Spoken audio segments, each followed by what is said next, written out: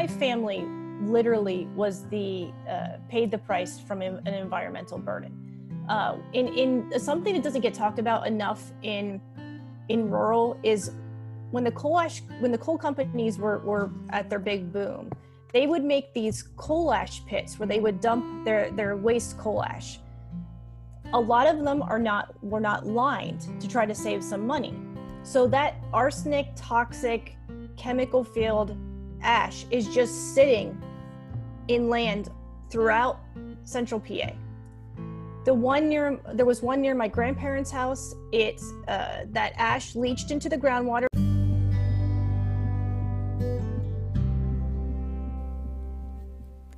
Hi there, and welcome back to another episode of Sustaining with Shayna, a show where I will share all the amazing and exciting works of sustainability happening across the eastern foothills of the Appalachian Mountains to the lush farmlands of southeastern Pennsylvania. By celebrating our community, we can help to bridge the gap between local and international sustainability endeavors.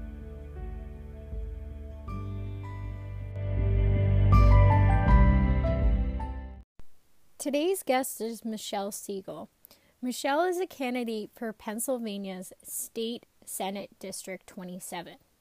Together we talked about her experiences of having grown up in that district in what is mostly rural central Pennsylvania, about various issues when it comes to environmental and water contamination that she experienced firsthand with her family, but also other issues as far as low unemployment or poor access to health care.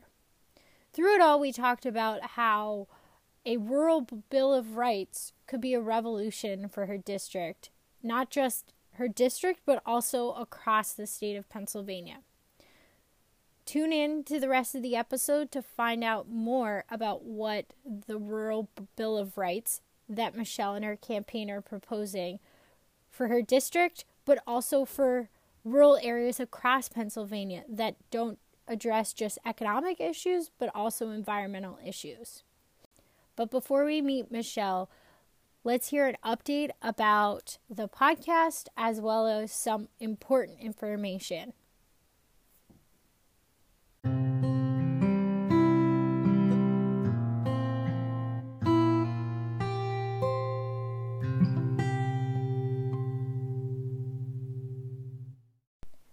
Hi friends and listeners, thanks so much for tuning in to another episode of Sustaining with Shayna. Whether you're here right in southeastern Pennsylvania or in other parts of the country, or even places like Western Ireland to places in the South Pacific, thanks so much for tuning in, and it's great to see a different variety of listeners, not just here in the U.S., but around the world. So with that being said, before we hear from our latest guest, I kind of wanted to give some updates and also some thoughts about what's been going on this week and also providing some important information.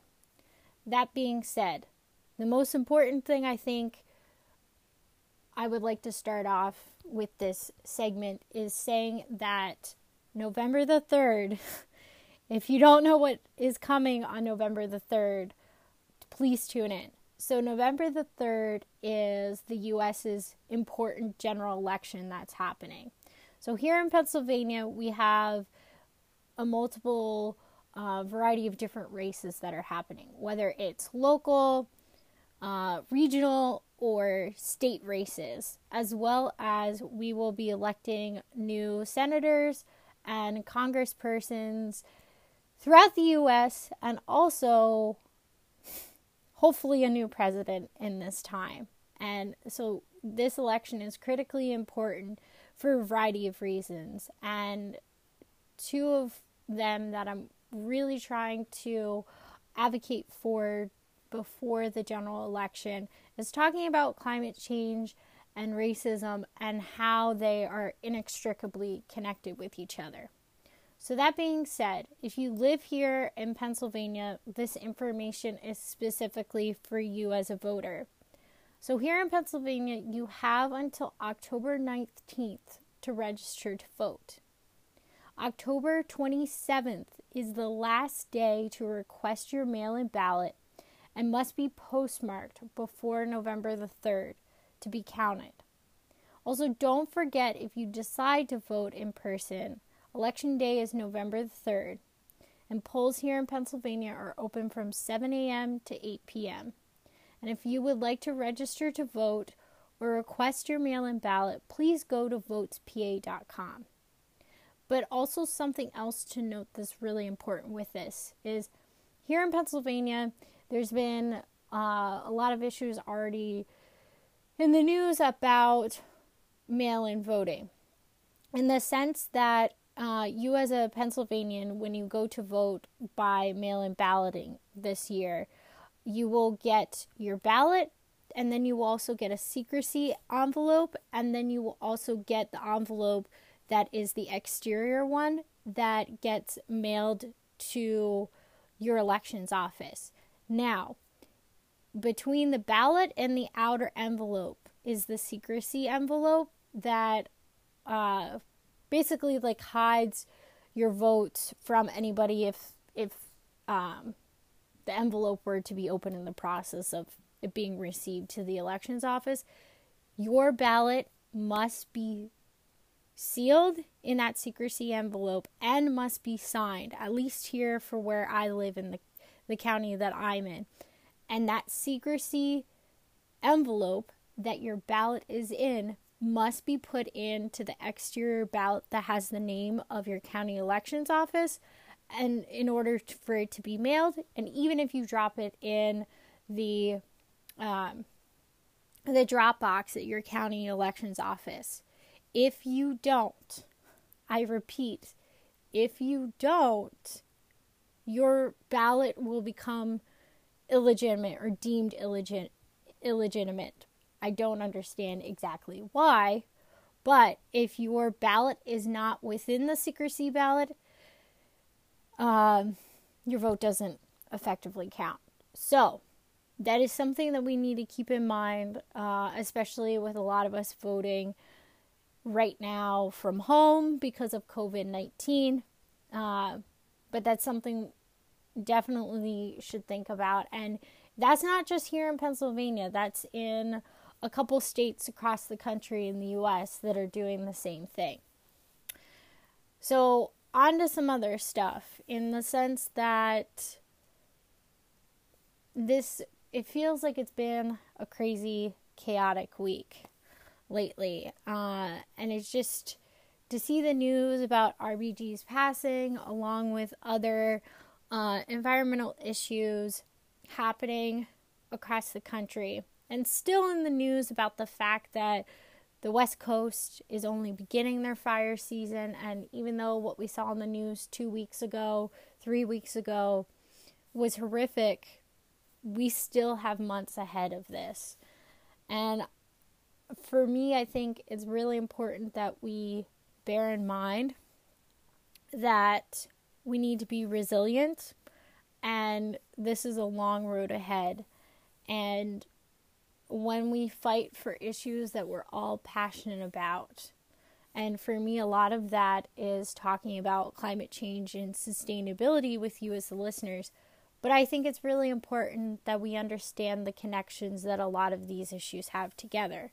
And that's why I'm super excited for today's guest, because Michelle Siegel really is a great example of connecting those dots of how economic issues to health issues to environmental issues are all interconnected, and how whether it's in urban or rural areas apart, I guess you could even say across Pennsylvania or across the country, are all struggling. And our struggles are, in a lot of ways, are not that much different from each other's. And I think the more that connects us, the less we are divided. And I think that's really important to think about, at least from my personal perspective, going forward in these less than 40 days before the election. And all I can say, my friends, is keep strong, keep trudging ahead, because together we will get through this. So without further ado, let's meet Michelle.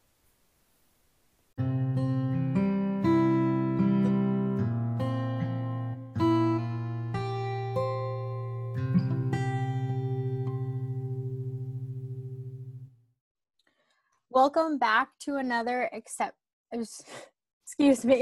Welcome back to another exciting episode of Sustaining with Shayna. And this week I have another candidate that is running for a statewide position here in Pennsylvania. And without further ado, Michelle, please introduce yourself to the listeners. Yeah, my name is Michelle Siegel, and I am a state Senate candidate for the 27th District, which makes up Snyder, Northumberland, Montour, Columbia, and a bit of the Luzerne border on Columbia. So that's like central Pennsylvania then? Yeah. It's if you're in the Harrisburg area, like the town I live in is about 50 miles north. We're like between like Wilkes-Barre, State College, Harrisburg, Williamsport, kind of in that area. Mm-hmm. So with all that said, what has influenced you to run for office? So it's a number of things. I mean, the person that I'm running on, the Senate Majority Whip, Mr. Gordner, he's been in office as a state senator since 2003 and has had no opponent since then. I don't think that is acceptable the way our system is. People are supposed to have choices, right? At the bare minimum. Number two is I was a youth leader, and I worked with children from all ages, all demographics. And I'll just never forget, there was this Wednesday when we had youth group and all the kids are playing, and it was the parents, everybody was just smiling. It was so good to see. But then like it just hit me like a ton of bricks. Who's thinking about these kids' future when we're legislating in Harrisburg, right? That's the issue here. We can only do so much to protect them as parents and community leaders, but if we're not investing in them through the government, through our state, so that they have a future that we can, make them as strong and independent and give them the basic tools to be successful, which is going to help our communities in the future and build back our middle class that is just deteriorating, right? This is what is so vitally important to me. I'm also an environmental science major. I have a BS in Earth and Environmental Science. I do think we need to start paying much better attention to what we're doing environmentally to our states. And again, that goes back to something too. That affects our children's future, affects our community's future. If the air we breathe and the water we drink is not safe, we're doing a detriment to the people of the Commonwealth. And for many of us, we have seen this for a long time. We have seen community members, we see, you hear Josh Shapiro gave that great speech, but he talked about how children near these fracking wells, noses are just bleeding in the middle of the night. Mm-hmm. It's our rights, and people need to understand this. In Pennsylvania, we're one of the only states that have this. The right to clean air, water, and land. Article 1, Section 27th of our Constitution. And we need to remember to uphold that when we're talking about legislation and not skirt environmental policies that protect us. And that is happening so much in this state. It is just like, I'm smirking, but because it's just like, it's almost become like a sitcom sometimes when you're watching. You're just like, are you kidding me? You're changing the definition of pollution. You're changing the definition of recycling. This is if you were watching this on the show, you would laugh, but this is real life. This is what they're doing down in Harrisburg. Mm-hmm. Mm-hmm. Yeah, absolutely. And it makes me think back to a recent bill that was passed. It was, I think, what was it? Senate Bill 730, or because it was, Yeah, it was I guess Yeah. a watered down version of how the bill 1100, and it's just the Yep. fact that there's being subsidies that are taxpayer funded to Exactly. the oil and gas industry. Yeah, and the thing is, our tax dollars should go to things that benefit the public good. It should go to education. It should go to investing in our communities, in infrastructure. You know, I think sometimes people think that people on the left just want to tax. No, we just want the system to go back to working for people and not industry that pay their politicians to give them tax breaks and subsidies. Who's paying politicians to give working people that? Nobody, Mm-hmm. because we don't have the money. We don't have the power. That's what's missing, the voice of the people back in legislation. Mm-hmm. Mm-hmm. Yeah, and as you're talking about that, I think it's important to note that with your campaign, you're talking about issues like the Rural Bill of Rights. Can you talk more Yes. about like what that is, especially when talking about that both from um, both from perspectives that you already mentioned, especially from an environmental perspective? So basically, my campaign manager and I, Kristen, were just sitting one day and trying to figure out a way for me to properly articulate my platform and my message in a way that people can easily understand it, and it's driving right to the issues that are affecting them. So Mm-hmm. we came up with this Rural Bill of Rights, which is 10 things that would help rural people, but honestly, it would help anybody in the Commonwealth if we invested in these things. And they come out of also a need to protect our children, a need to protect the environment, a need to protect the working people of Pennsylvania. And so these 10 things, they what's interesting is they're connected, they kind of all build off of each other. So the first one is access to hospitals and healthcare.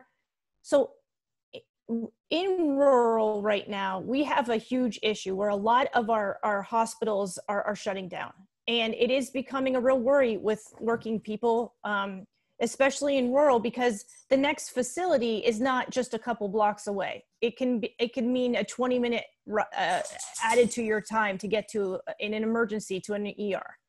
Mm-hmm. So it's not, it sounds like such a small thing, but it's a huge thing in rural. And we constantly feel like this stuff is being taken from us. When they close down our maternity care, I mean, that's just very dangerous. I know somebody in rural that had to drive 2 hours when she was pregnant, when she was going into labor, because the closest maternity facility had been closed down. She was right at top of the Pennsylvania border.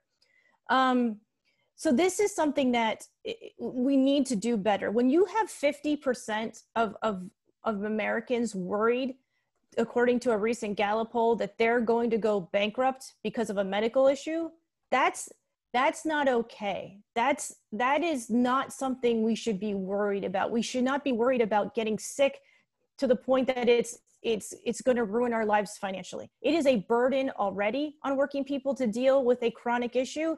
We should not be pulling our hair out worrying, what if it gets worse? What if? And that is the mantra of rural that I hear a lot.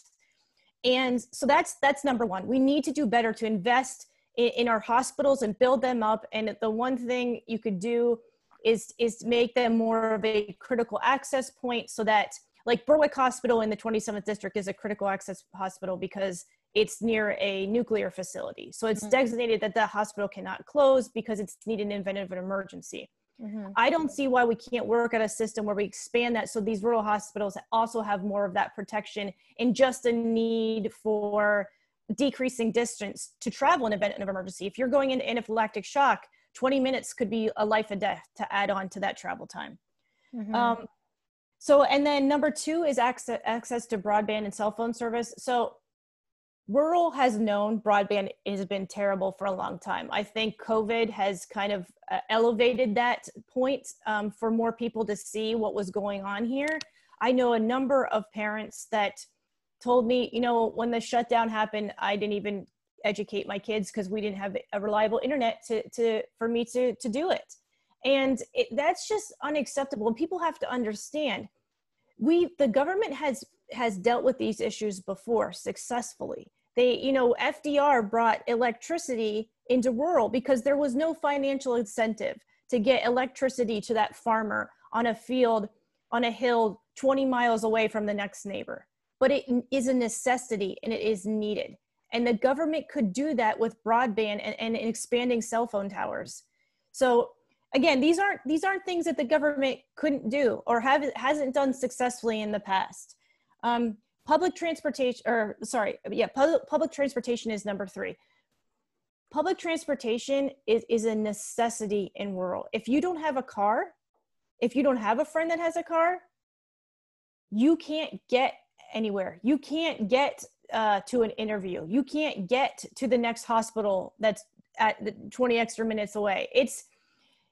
So you can see how if we had number 3, it also would help number 1, right? It would help people be able to get better access to healthcare because they would have a transportation system to get them there. And we had a train system in rural that was a public train system. We don't have that anymore. I mean, these are things that existed. I just would like to see them back. If we had a good, solid busing system in rural, it would decrease car emissions because people wouldn't be driving as much. It would help our elderly and veterans get to appointments and stuff that they wouldn't have to worry about driving and get a ride. It would help working families. It would create jobs too. It would create good blue collar, union jobs if we had busing system brought in. Number 4 is investment in public education. This one is one of the most important ones to me personally, being the mother of a 9-year-old little boy in public school. If you're not giving your teachers and your school districts the proper tools to educate our kids equitably and fairly, then what are we doing? At the bare minimum, that is the most important things to make our children successful in this world, is to give them a fair and a fair education for all. And it shouldn't matter in Pennsylvania if you live in Shamokin versus the borough of Philly. You should be getting the same education. And we need to do better in our state funding back into public education. We are 46th ranked nationally in what the state gives to public education. It's embarrassing. It is embarrassing. And again, it's taking away from our children. And that should outrage us all, because at the bare minimum, that is what the world is about, right? Investing in our future. So that's number 4. Number 5 is protection and growth of family farms. It's so interesting being a rural Democrat, because the group on the other side of the aisle loves to pay lip service to farmers, but they don't actually do anything for them. And don't get me wrong, the farm bill that they passed a couple years ago was a great step, but we need to do better. We need to do better to protect their lands. We need to do better to make sure that they have, solid business. When COVID hit and the schools were shut down, and we had a number of dairy farmers that had to dump milk because they had such a surplus. People don't understand. The government used to buy the surplus. If there was too much product on the shelves, the government bought it, and they made things like cheese and stuff. There's things that have been taken away that are, I don't think, explained to people enough so that they understand why the system isn't working. When we have farmers losing land to eminent domain because of a fracking line, I have a farmer right in my town, right in my neighborhood, and he pointed to his field. And he said, "Do you see those bare spots?" And I said, "Yes, sir, I do." He said, "I can never grow on them again. They put a fracking line through my land. I begged them, take the topsoil, set it to the side, and do not mix it. I will spread it down. You don't even need to touch it. But if you mix those subsoil levels with the topsoil, it will not grow." And they said, "Oh, sure. He goes, "They did not listen to me. That land is gone." And this is what people need to understand, is a lot of rural farms have some of the best soil in the world. It is A1 ranked. It is what we talk about when we talk about the Midwest. It's a hot commodity. It is something that we need to do better to protect and invest, because it's providing us food. It's providing us nourishment. It is giving back. And I would like to see a system that properly invests in our schools and our farmers, where our farmers could do more of a, farm to table with school districts. Why can't we have a sustainable solution like that, where the studies have shown if kids are eating fresher food, they are healthier, they're more behaved, they're more focused in schools. They've done this in some school districts in the United States, and the behavior shift in children was off the charts. So there are things we could do to invest in our farmers that would actually give them proper investment, and not this little lip service that we are doing right now. Access to good livable wage jobs and worker protections. That, you know, I am still hearing from nurses, and even my mother is a healthcare worker. She tells me, I still reuse my single-use mask for a week. It's unacceptable. These people are up on the front lines risking their lives. They deserve better. We deserve good livable wage jobs. You know, most people in Pennsylvania, I don't think, understand that our tipped workers are not covered under the minimum wage. So often they're paid $3 an hour, if not less. And so your tip is actually their salary and not a reward for a good job, like most people in Pennsylvania think. And when I've had this conversation with people, they're like, are you serious? I said, yeah, your tip is not just, you know, saying you did a good job. It is their salary in Pennsylvania. And that's why my family has always made sure when we leave, we probably give, you know, way too much, but it doesn't matter if that working person is having a bad day. I would be having a bad day too if I was paid $3 an hour, right? It's just, we have to do better for working people. Okay, number 7 is infrastructure investment. Rural people have a lot of pride in their communities, and when you see a community that's riddled with potholes, when the facades of our buildings are breaking down, it is one of the reasons when Trump came in there to the coal region and said, I'm going to build back your community, I knew it was going to resonate, because these people take a lot of pride in that. But we're not, you know, the state put that gas tax on us. And right now, what they did is they repealed a 12-cent cap, and now we are paying 78 cents. That is $10 for every 10 gallons of gas right now in the state of Pennsylvania. You are paying $8 in tax. And who is that hurting? Working people, rural people that have to drive everywhere. And you could see if we had a public transportation system, that would help a little bit on this. But the issue is, most people, when that tax went through, were like, look, we understand that tax is needed because our roads are a mess. Our buildings are falling apart. We need infrastructure investment. But when that money isn't going where it's supposed to, which, you know, our Auditor General pointed out, that's why people get mad at government. We need to do better to make sure that we're actually living up to the burdensome taxes that we're putting on people. If you're going to put a tax on somebody, make sure it's doing what it's doing, and investing in our infrastructure. And again, you could also add broadband as an infrastructure investment, expanding broadband, expanding cell phone service. These in public transportation could also be an infrastructure investment. So as I said, you can see how these all kind of build and unite with each other. Number 8 is support of local businesses. So I think for a long time, even before COVID, we have seen our rural businesses being shut down. I was at a chamber event where a business said, look, if we do not fix this broadband issue in this area, I don't know if I can keep my business here. I can't compete without reliable broadband. I can't telework. I can't have my employees telework. And then when COVID hit, we see even more that many businesses are right now under the governor's order mandated to do telework. But how can you do that if your business is in an area where it doesn't have reliable broadband?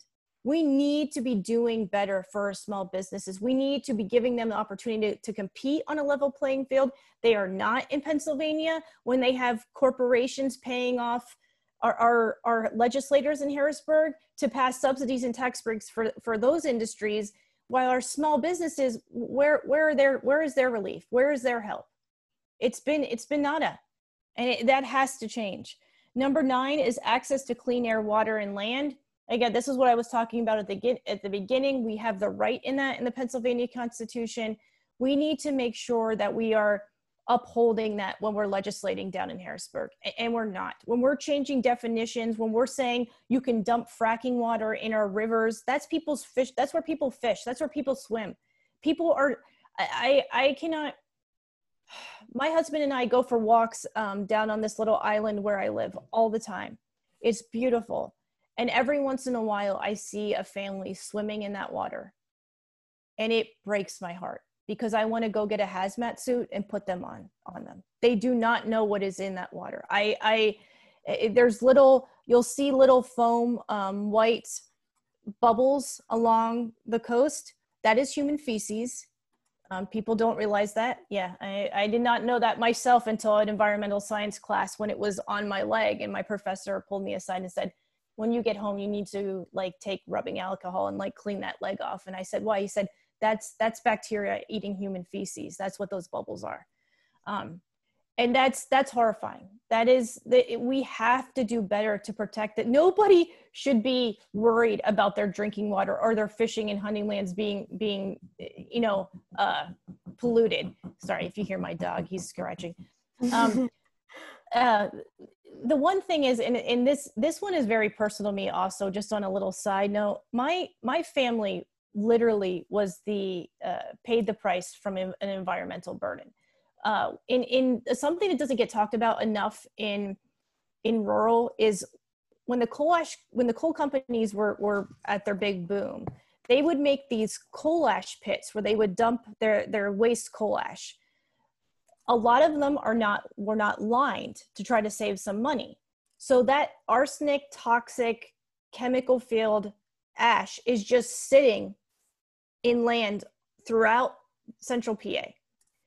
There was one near my grandparents' house. That ash leached into the groundwater because I think people need to understand the way the circulatory system works underground with our water supply. Our groundwater system is very similar to the blood vessel system in your body. You get a little infection in your toe, it gets in your blood, it's going to go everywhere. It's the same way that our groundwater works the same way. A spill or something in one place, in one part of the world, is eventually going to end up in another part of the world, just the way the water circulates above and below ground.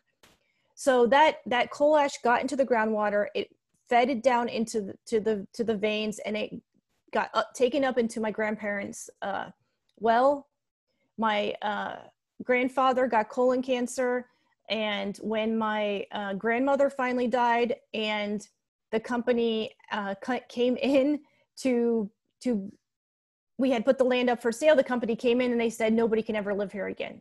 So it wasn't even that it was probably much more polluted than we even had any idea. If nobody can live on these 3 to 4 acres for the rest of time. And what happened also is my uncle started out with ulcerative colitis. Now my uncle was a mechanic.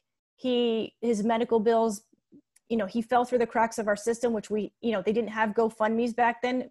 We know a ton of people now that make GoFundMe's. I think that's actually one of the top ways you can get medical bills paid nowadays is a GoFundMe.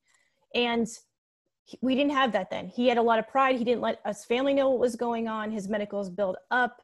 His colitis left untreated, turned into cancer, and he died in his 50s. So literally my uncle died for drinking water in the state of Pennsylvania for no fault of his own. And it's unacceptable. And that water at my grandparents' house, when you would turn on the faucet, it would sting your nose. It reeked of sulfur. We were told you could wash your hands and bathe with it. You could not cook and drink with it. The coal company actually delivered Tulpehocken drinking water to my grandparents so that that's what we used to drink. We were not allowed to consume anything from the faucets. And it's a lot. It was a lot as a kid to deal with that. And my grandmother would take me for walks in the woods. And then one day she took me to the top. And that's when I saw this, it was a man-made, it looked like, they made it really appealing. It looked like a lake. It had a waterfall. And I turned to my grandmother and I asked her what it was. And she told me it was death. And I was about 8 or 9 years old, and I will never forget that. And I was not completely understanding what she meant, but as I was growing up and understood the water issue and what was actually going on, that's when I realized what my grandmother was telling me, that was death. It was killing people. Mm-hmm. And there's farmers and stuff in this area they still have their water is still messed up from this. And these things sit. There's not just one of them. They are all over, and they are not being remedied. And they need to be fixed because it's literally making people sick. Mm-hmm. And then number 10 is upholding of the PA and US constitutions. So this one just goes back to the fact, builds off number 9, and just is a reminder that we need to be more cognizant when we're writing legislation about how government works, that we're not taking power from the system that we have in place. We have 3 branches for a reason that have checks and balances. We need to do better when we're legislating to understand our rights constitutionally and make sure that we're upholding that when we legislate. So that's what that one means. So that's the Rural Bill of Rights. That is something that I think if we took the time and in Harrisburg invested in, it would help rural communities. It would help anybody. It would help cities too. These are things that would just help working people, our families, our towns, and our children for the future. Mm-hmm, mm-hmm. Yeah, and I think it's really important to address a lot of those issues. And I think a lot of rural communities get written out of a lot of conversations to a lot of work, and it just, I don't know, it's frustrating. It's either the really urban neighborhoods or the very rural neighborhoods, and it seems like suburbia is the ideal place that politicians flock to when you have very urban and very rural on other sides of the spectrum that need to be addressed. And several of your points with your Rural Bill of Rights, I feel like is important to lift up that there is also similar points in there that go back to the Green New Deal. Because there's a lot of arguments that people have that, well, we can understand the argument about investing in renewable technology, or we can invest in public transportation or hazardous site remediation to investing more in Superfund sites. But healthcare is a key aspect to that. And when we talk about when people talk about, well, what does Medicare for all or healthcare for all have to do anything with environmental or climate change based issues? And it really goes hand in hand. And I think it's important, not just from like talking about the issues in central rural Pennsylvania, is I think also we need to use other examples like what's happening right now on the West Coast, that is a perfect example of how we need public health to be a part of the conversation on building a more sustainable future, because I can't imagine what all the health issues now will skyrocket because of the hazardous pollution out on the West Coast. Yeah, and the thing is, I am a complete Medicare for all. Like that is, I will take that to my grave. Nobody can convince me otherwise that we need to do a different system. That's just how I personally feel with what happened to my uncle.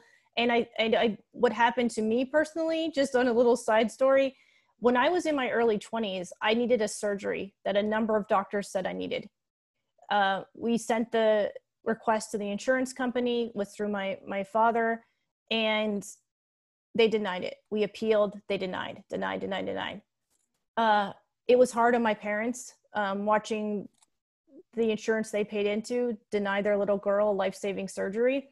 It was tough on my doctors, who were just beyond frustrated. Like, she needs this. Why are we having this conversation? Why are you denying this?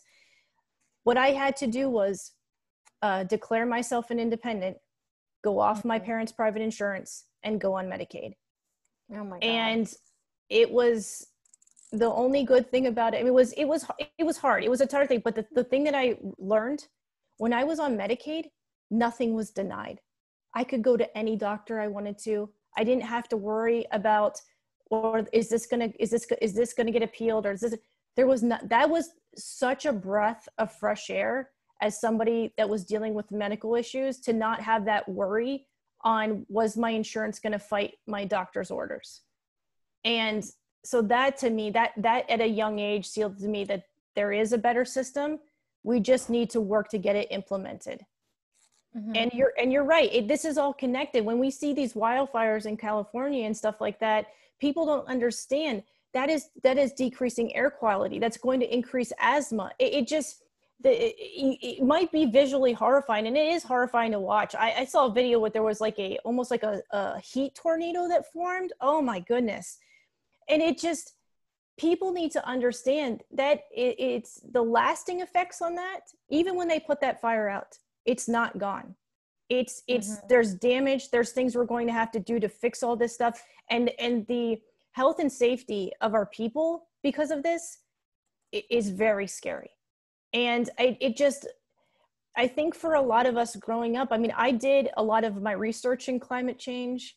I actually wrote a paper which debunked 10 things that the sides used to say that climate change isn't happening. So I actually wrote a paper in that, and she was a amazing professor, but she was one of the hardest professors I had on writing. She was an environmental scientist, but she probably should have been an English professor.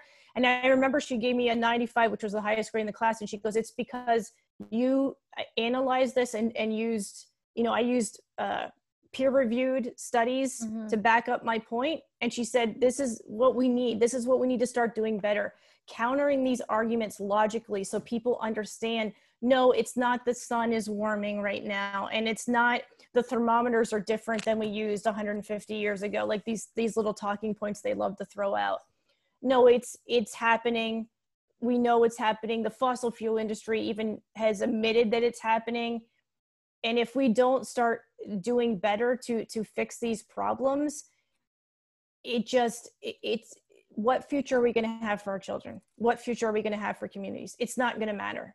Nothing is going to matter if we don't do better to protect our earth.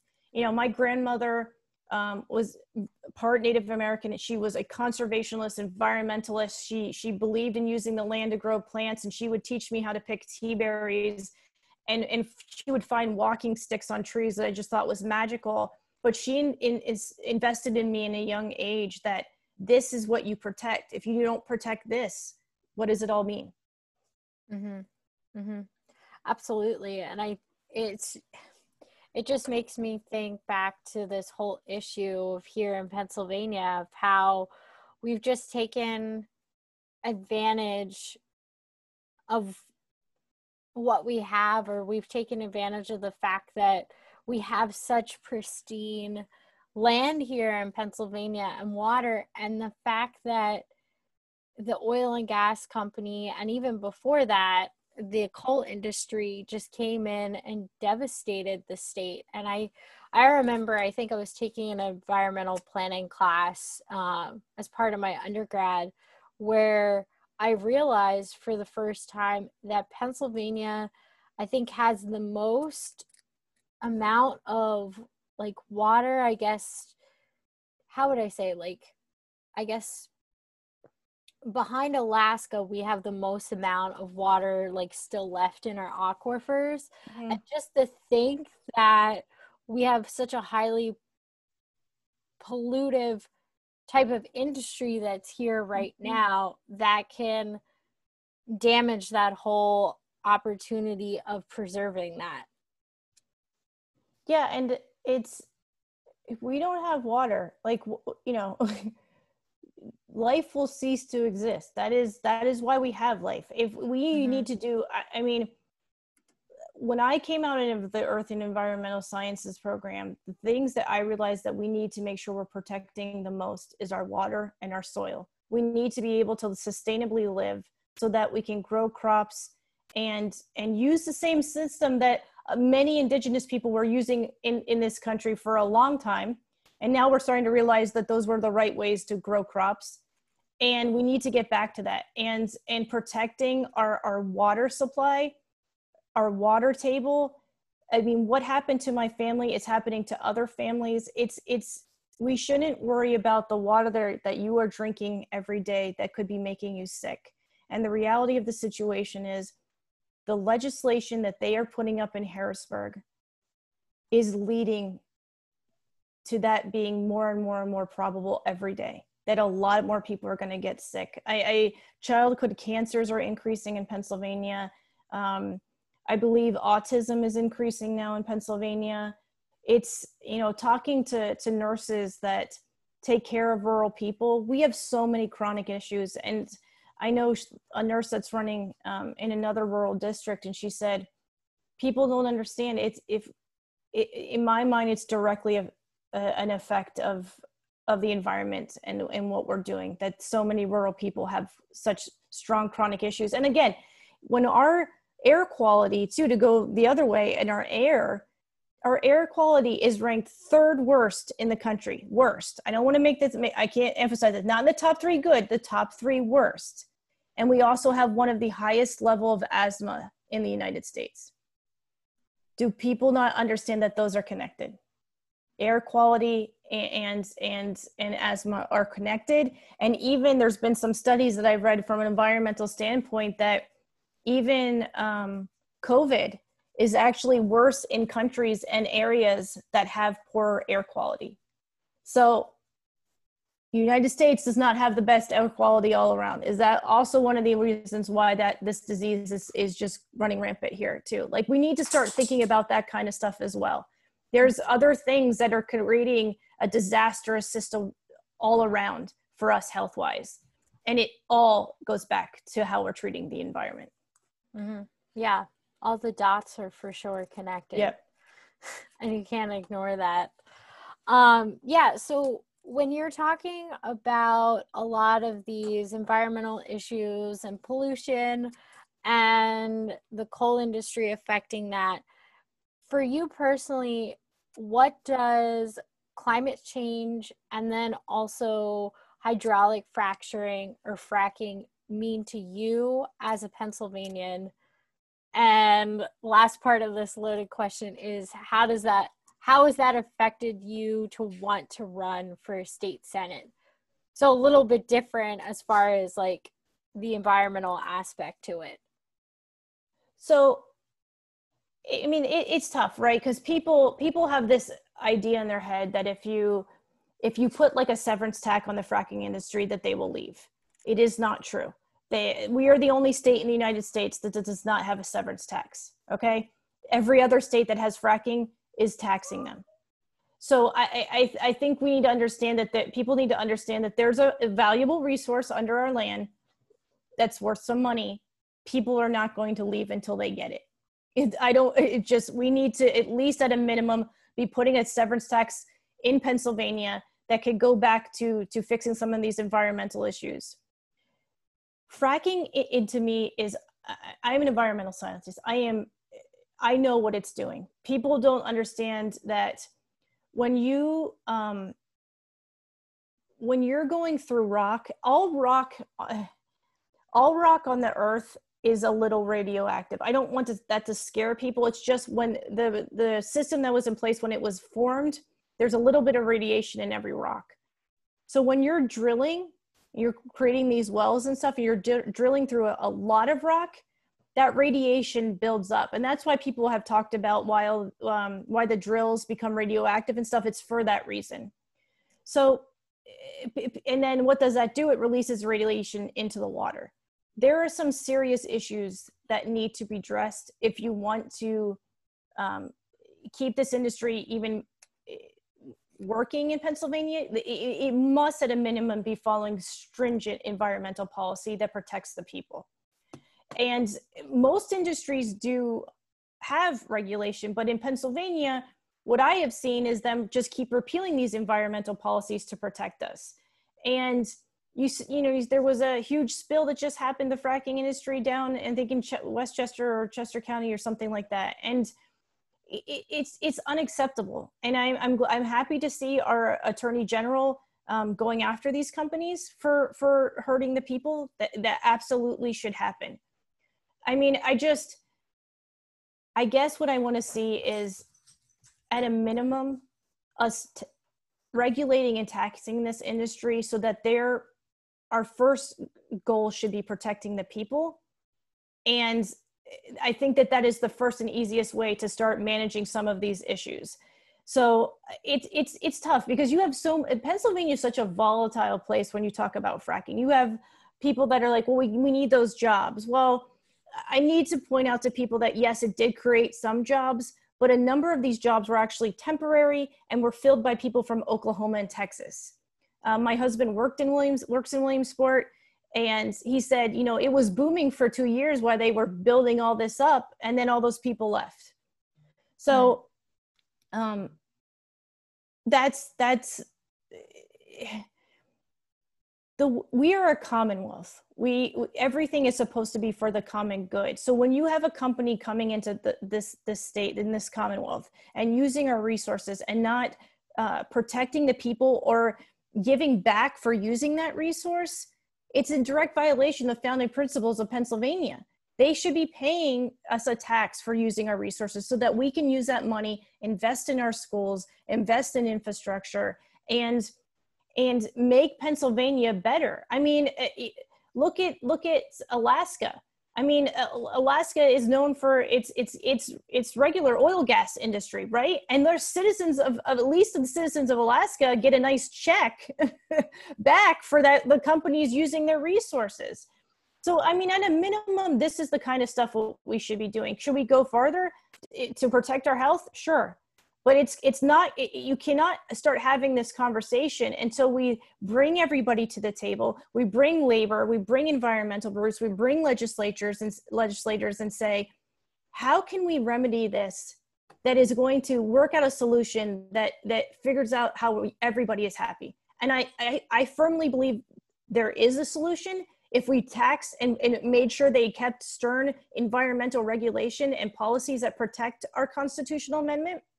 And if they don't, then we need to having a serious conversation. Mm-hmm. Mm-hmm. So in addition to that, before I wanted to follow up with a question of that, what about the climate change portion of that? The question, as far as like, what does it mean to you? And especially like,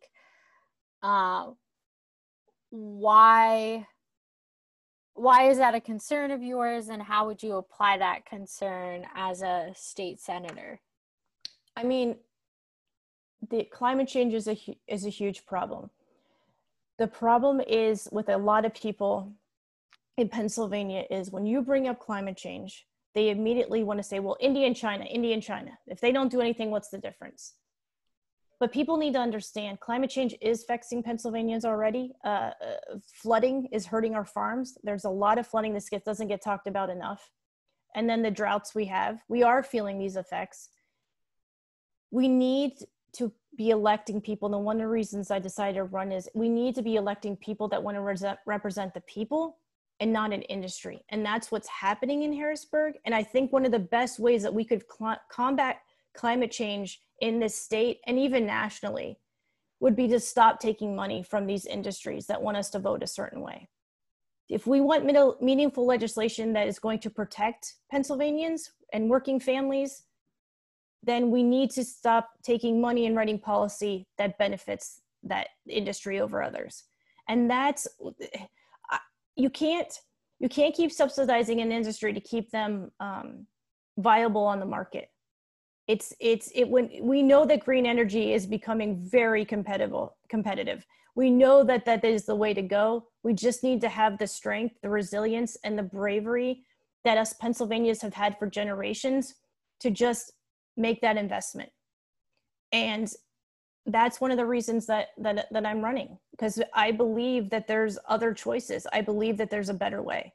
I believe we can combat climate change. We can combat our local environmental issues in a logical and reasonable way that can make everybody happy. But we can't do that unless we are electing people that are saying, no, I'm not taking this money from that industry. Mm-hmm. Mm-hmm. Yeah. And with all of that said, and just to like clarify what you mentioned earlier. So I know like there's been a lot of heated discourse about the whole idea of a severance tax on the industry, or taxing the industry in general, because you have some environmentalists that stress the importance of a severance tax, and then you have other environmentalists that are concerned if you tax the industry, they'll stay here forever. Or the fact that, in the sense that what I mean by that is our politicians allow them to stay forever because we're getting money from the industry.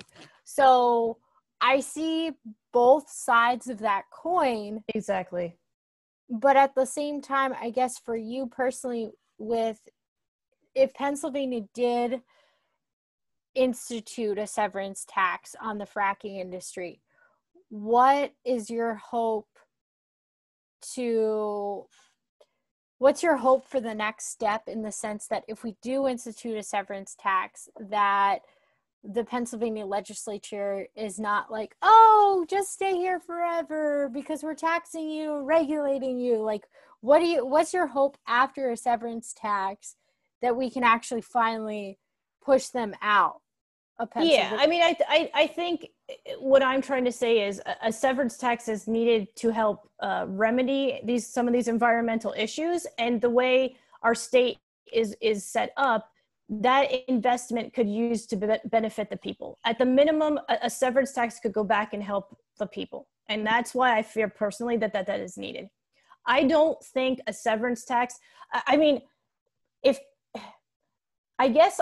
for me personally, that would not be my end goal, right? Like if that would not be who I am personally. Oh, they're paying a tax, they can stay here for generations. I still think we need to be working out a system for the future that is built on sustainable and renewable and diversified energy. Mm-hmm. And that's for me, I guess, just so people know, that wouldn't just be the end all be all for me personally. Yeah. I think, I believe they should be paying that severance tax because at a minimum, that's what they owe us, right? But that doesn't mean that I don't believe we should be investing and moving on and thinking about our future. I think we can do all this. I think we can check all these boxes. I don't think it has to be an either or. I think we can take every environmental group's concern and make sure we're legislating in a way that says, yes, if you're going to use our resources, you need to be paying the people something for them. You need to be following environmental policy that protects the people. But we also should be working to move Pennsylvania to the future. And I get it. It's scary, right? You know, when we burned wood and then we went to coal, and it's scary, and these changes are scary, but we've done it. It happens. This is the humans find new energy sources. But what we shouldn't do is, if you're allowing one industry to go into Harrisburg and legislate and write policy that benefits that energy industry, you're not creating a market that would allow other cleaner energy sources, even cleaner energy sources, a chance to grow and expand. So we need to still be working on that. It's not, to me, it's not an either or. So I just want to get that straight. That's not, I wouldn't just be like, oh, they're paying a severance tax, it's over, they can stay in Pennsylvania for a year. I think that the reality of the situation is, and even the fracking industry understands, that other energy sources are becoming more competitive on the market, and there's going to be a natural progression that way. Even if we are reluctant to think that it's going to happen, it's just the natural in the way energy has worked in the United States for generations. Mm-hmm. Mm-hmm. Yeah, and I think all of that's an important note to make, and to step back here for clarification, because I know that whole severance tax has been a heated issue, especially if you've closely followed fracking here in Pennsylvania for the last 10-15 years. But as of right now, A, we don't tax the industry. Yeah. And better yet, B, we subsidize the industry. Exactly. With taxes that the taxpayers and individuals of Pennsylvania pay.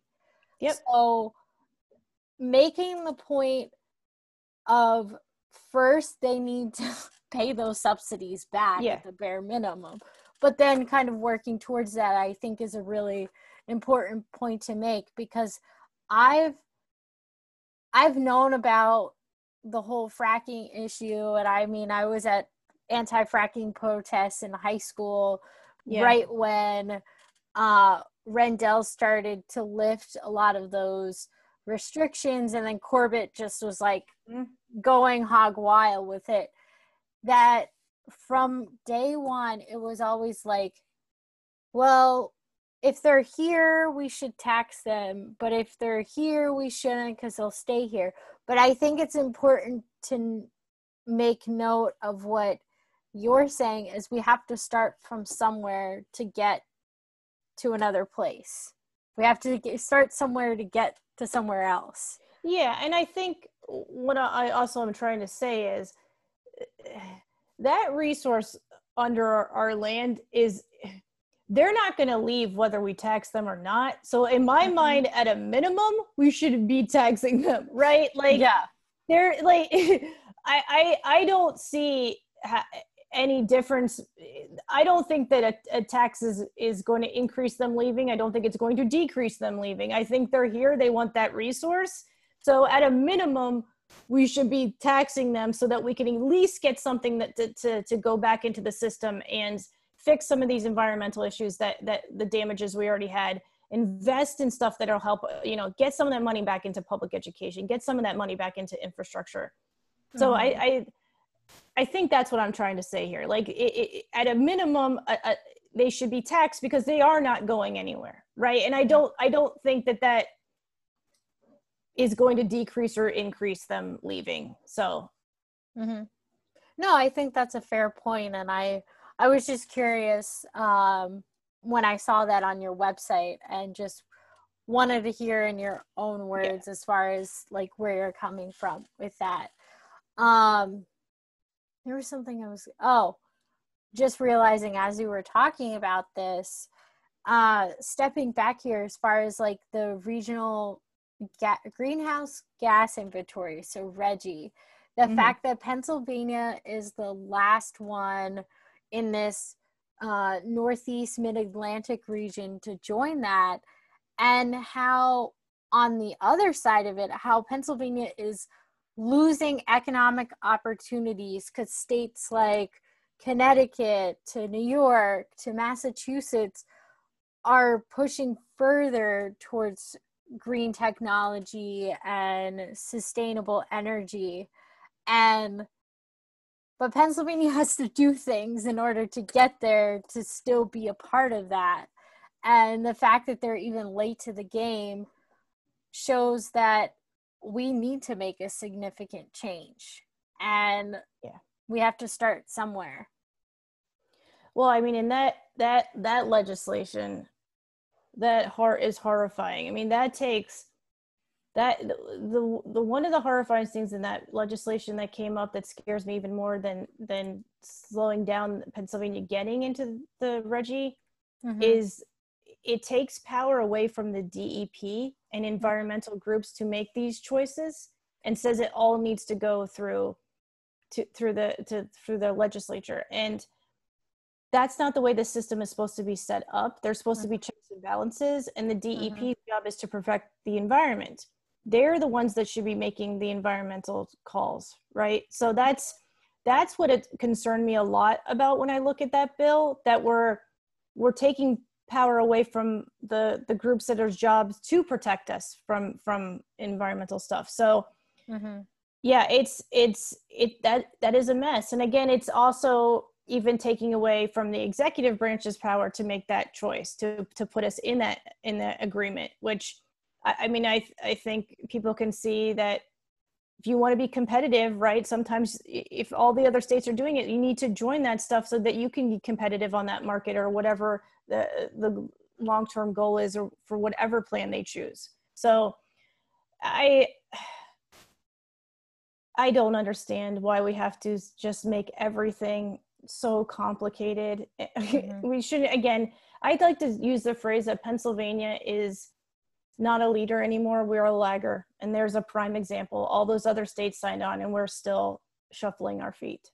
No, I mean, it makes complete sense. And in a similar sense, but just like specific here to Pennsylvania, I remember last year I was at a regional sustainable energy conference, and how I guess it was a woman from the governor's office that came to speak about the latest climate action plan that I guess was released last year, and how she was so excited to say, oh, well, we're reducing 30% of our emissions by 2050 to back to pre-1990 emissions levels or whatever.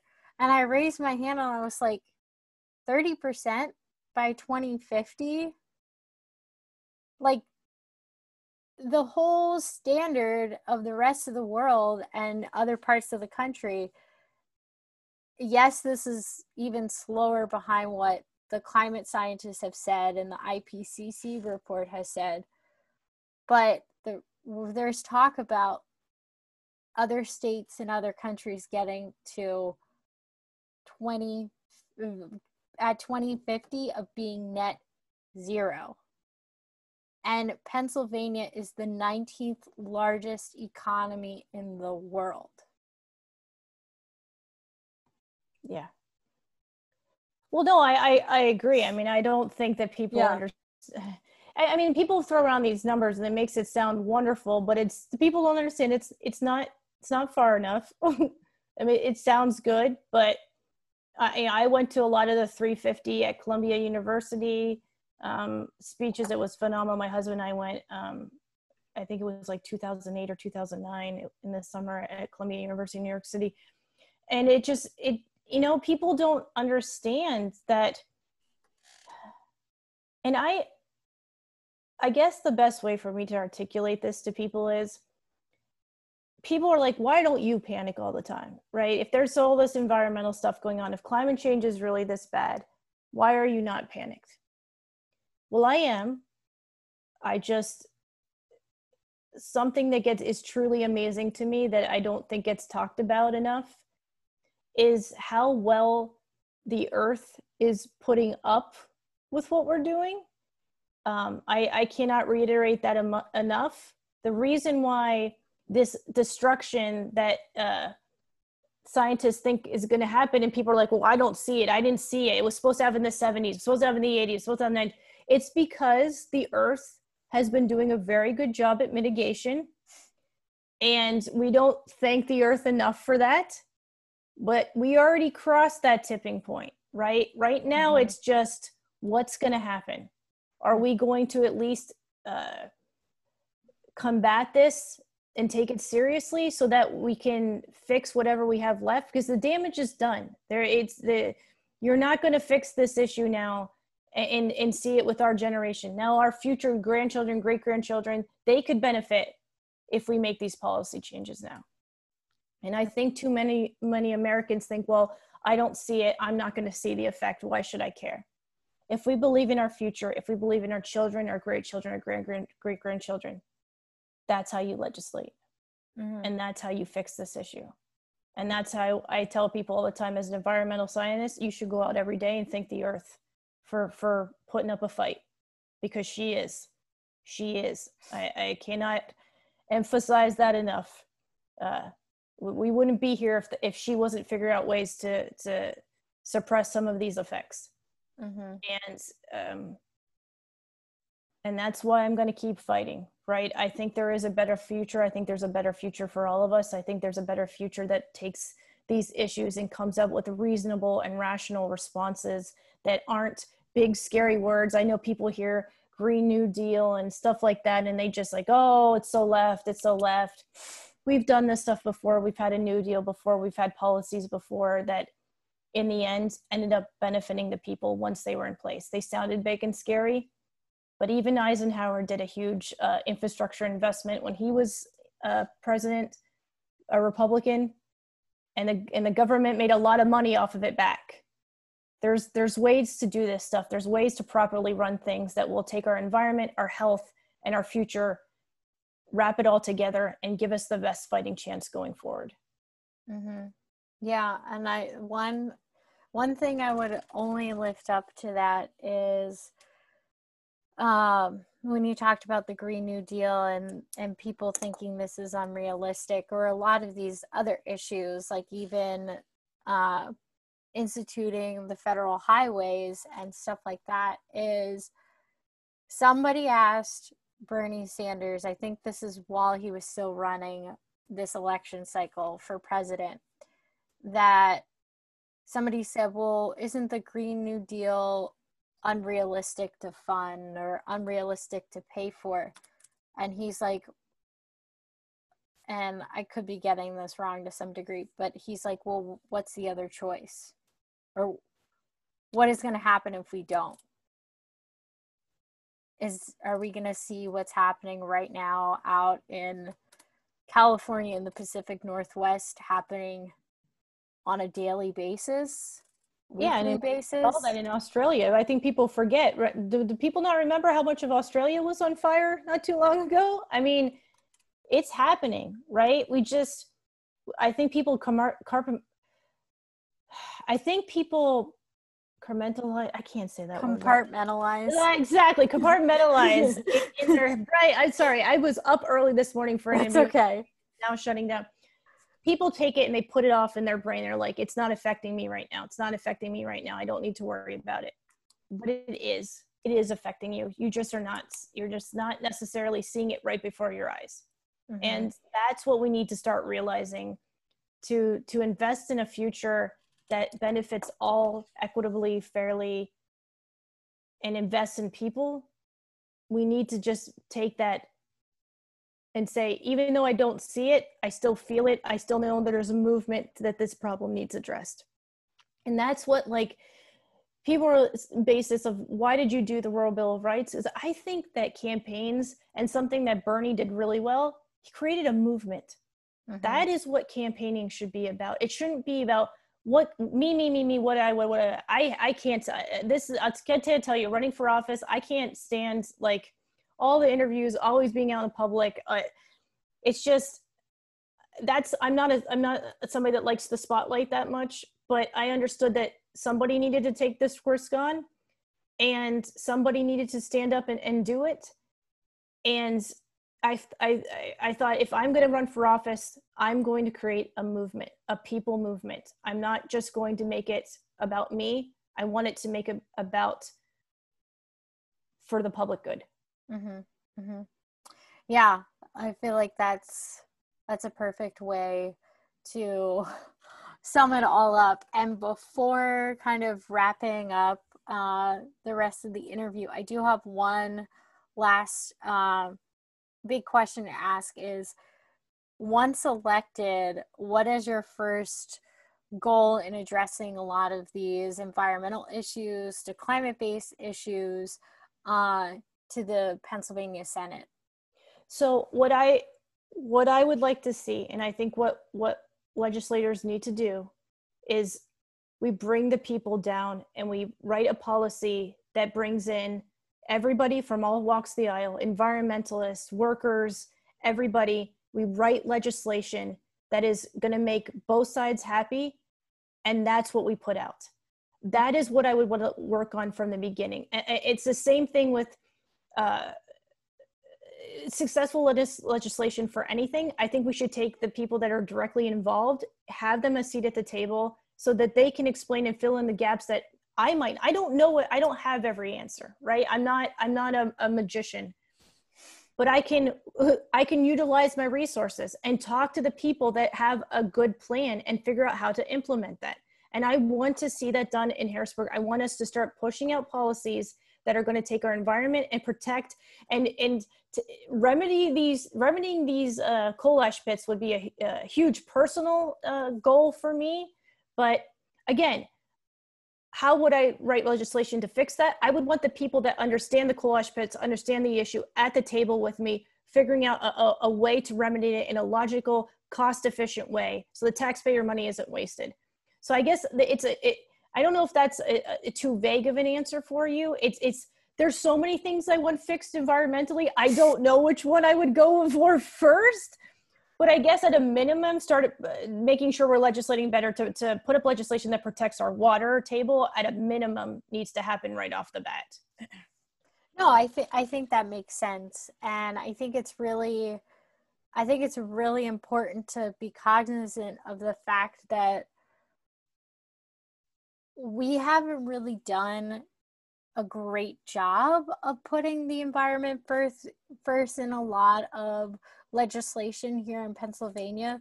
So even just the fact of sitting down and trying to achieve a way to make that happen is important. Yeah, you're exactly, and that's exactly what I'm saying. I think we'd have to bring a bunch of groups to the table and figure out how we could do this successfully so that everybody is working together instead of butting heads, which is what happens down in Harrisburg, and figure out a way to go forward where we're all on the same page and write meaningful legislation that's going to address these issues to better our future. Mm-hmm. Absolutely. So before asking a little more fun and lighthearted questions at the end, do you have any last thoughts? Just, sign on to the Rural Bill of Rights. We have an action network like petition. You can sign on to call for this in Harrisburg. You can find that on my Facebook page at Siegel for Senate PA. I'm on Twitter at Senate PA and on Instagram at Siegel for Senate PA. My website is michellesiegelforpasenate.com. Follow me, learn more, help with the campaign. We're always looking for people to phone bank because of COVID. It's not a normal year to do the normal things that people have done for campaigns. So we got to think outside the box this time. And also, if we have an event in Harrisburg on Thursday where we're going to go down to Harrisburg and demand a Bill of Rights and ask our legislators to start thinking about us, thinking about the environment, thinking about workers, thinking about our children when they're writing policy. And so I guess I want to throw that in here quick. Mm-hmm. Mm-hmm.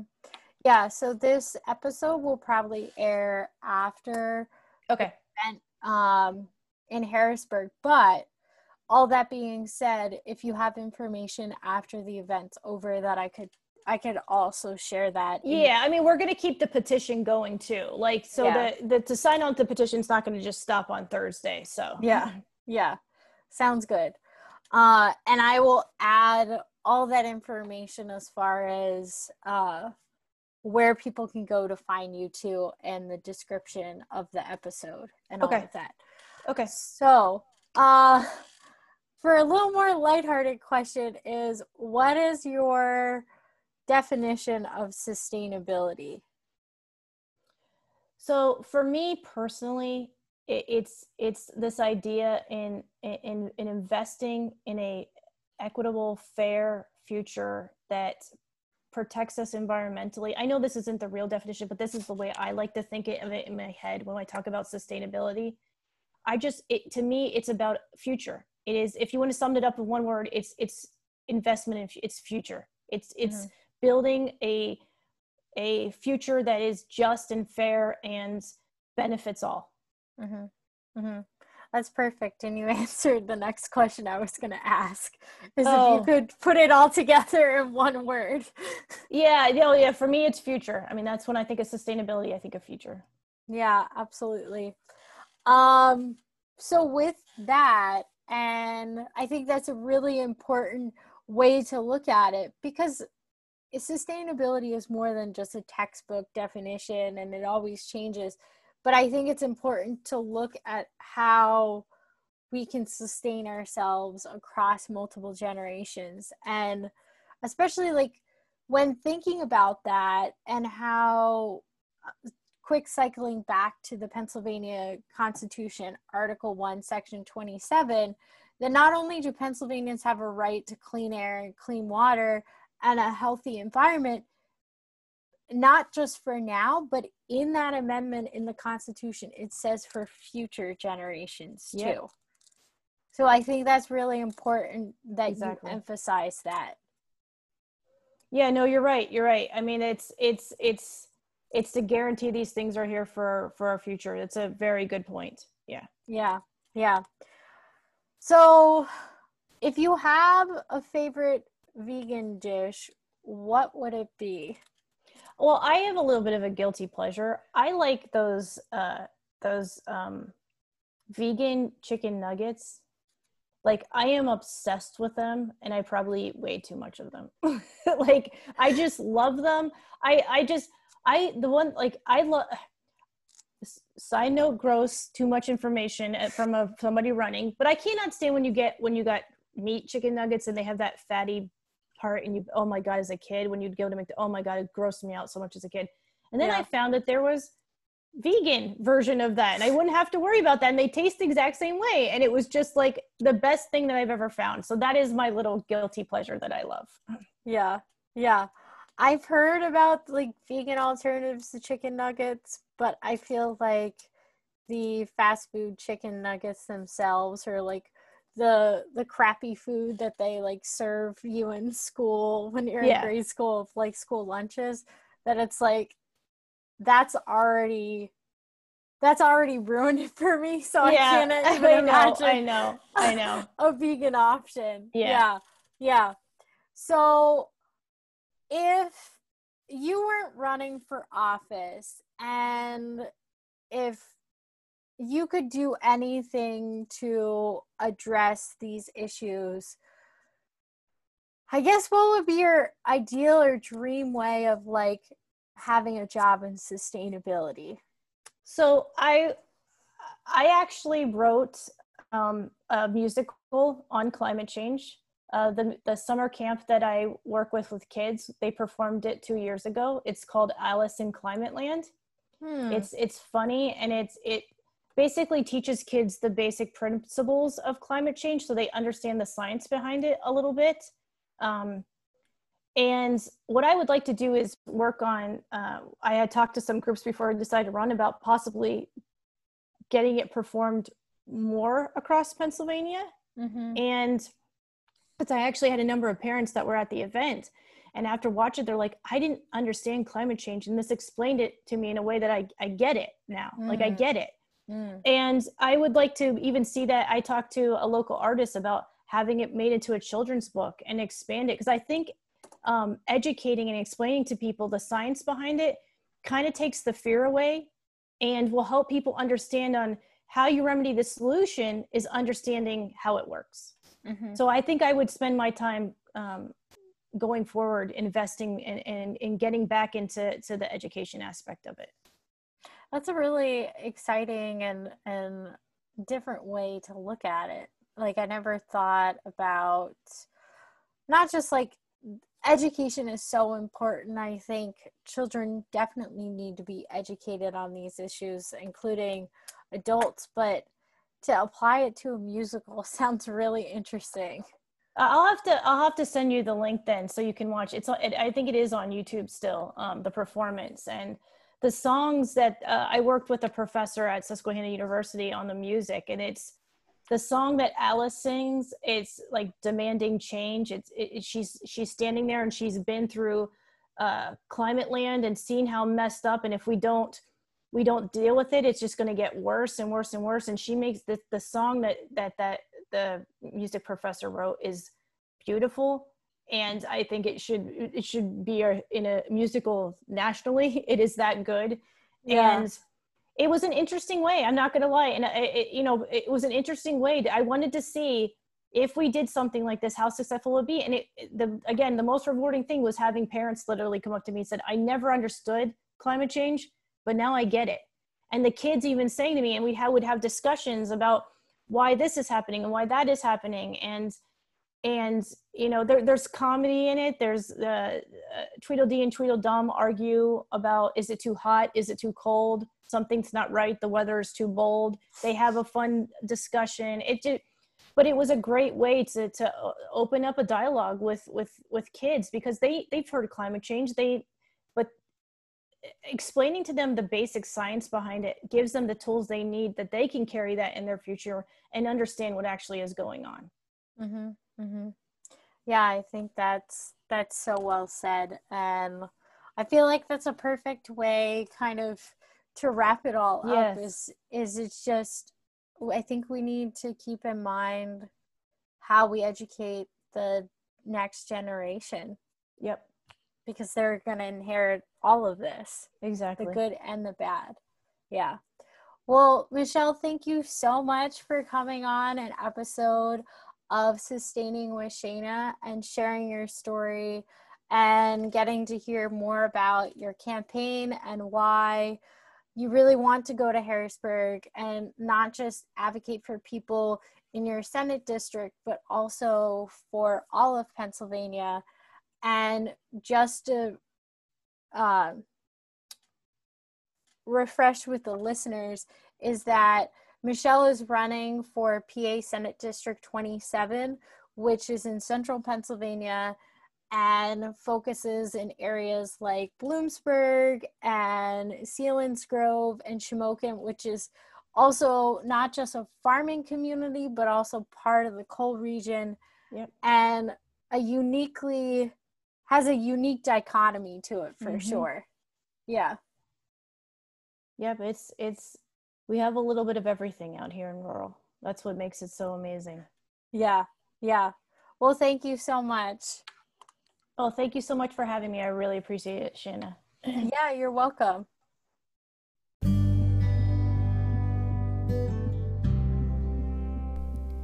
Thanks for listening to another episode of Sustaining with Shana. You can now listen to the podcast on Apple Podcasts, Spotify, Google Podcasts, Anchor.fm, and many other platforms.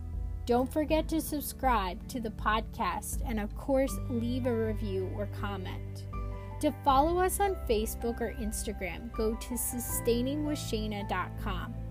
Also, what you read and listen to here on the platform was carefully created and curated content made just for you, the listeners. Any generous donations can help to keep me supplying you with great content.